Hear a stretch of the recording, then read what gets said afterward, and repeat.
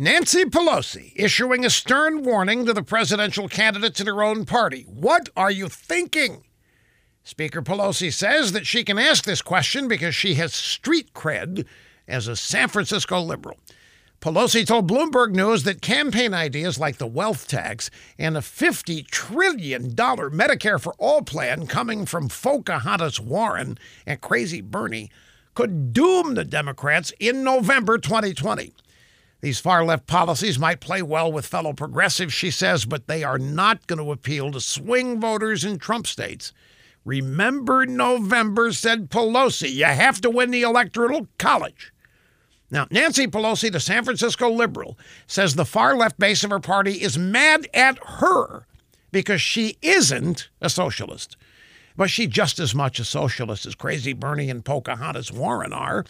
If Pelosi thought her party could get away with pushing a wealth tax or Medicare for all right down voters' throats before the election, she'd pass them into law tomorrow. But she knows that the only way Democrats get their socialist agenda through is to lie to the American people. She said, we have to pass the bill so you can find out what's in it. Remember that? That's why she's so upset. It's like Beto O'Rourke. He should have waited till he won the election before telling people he's going to take their guns away. That's all Pelosi's saying.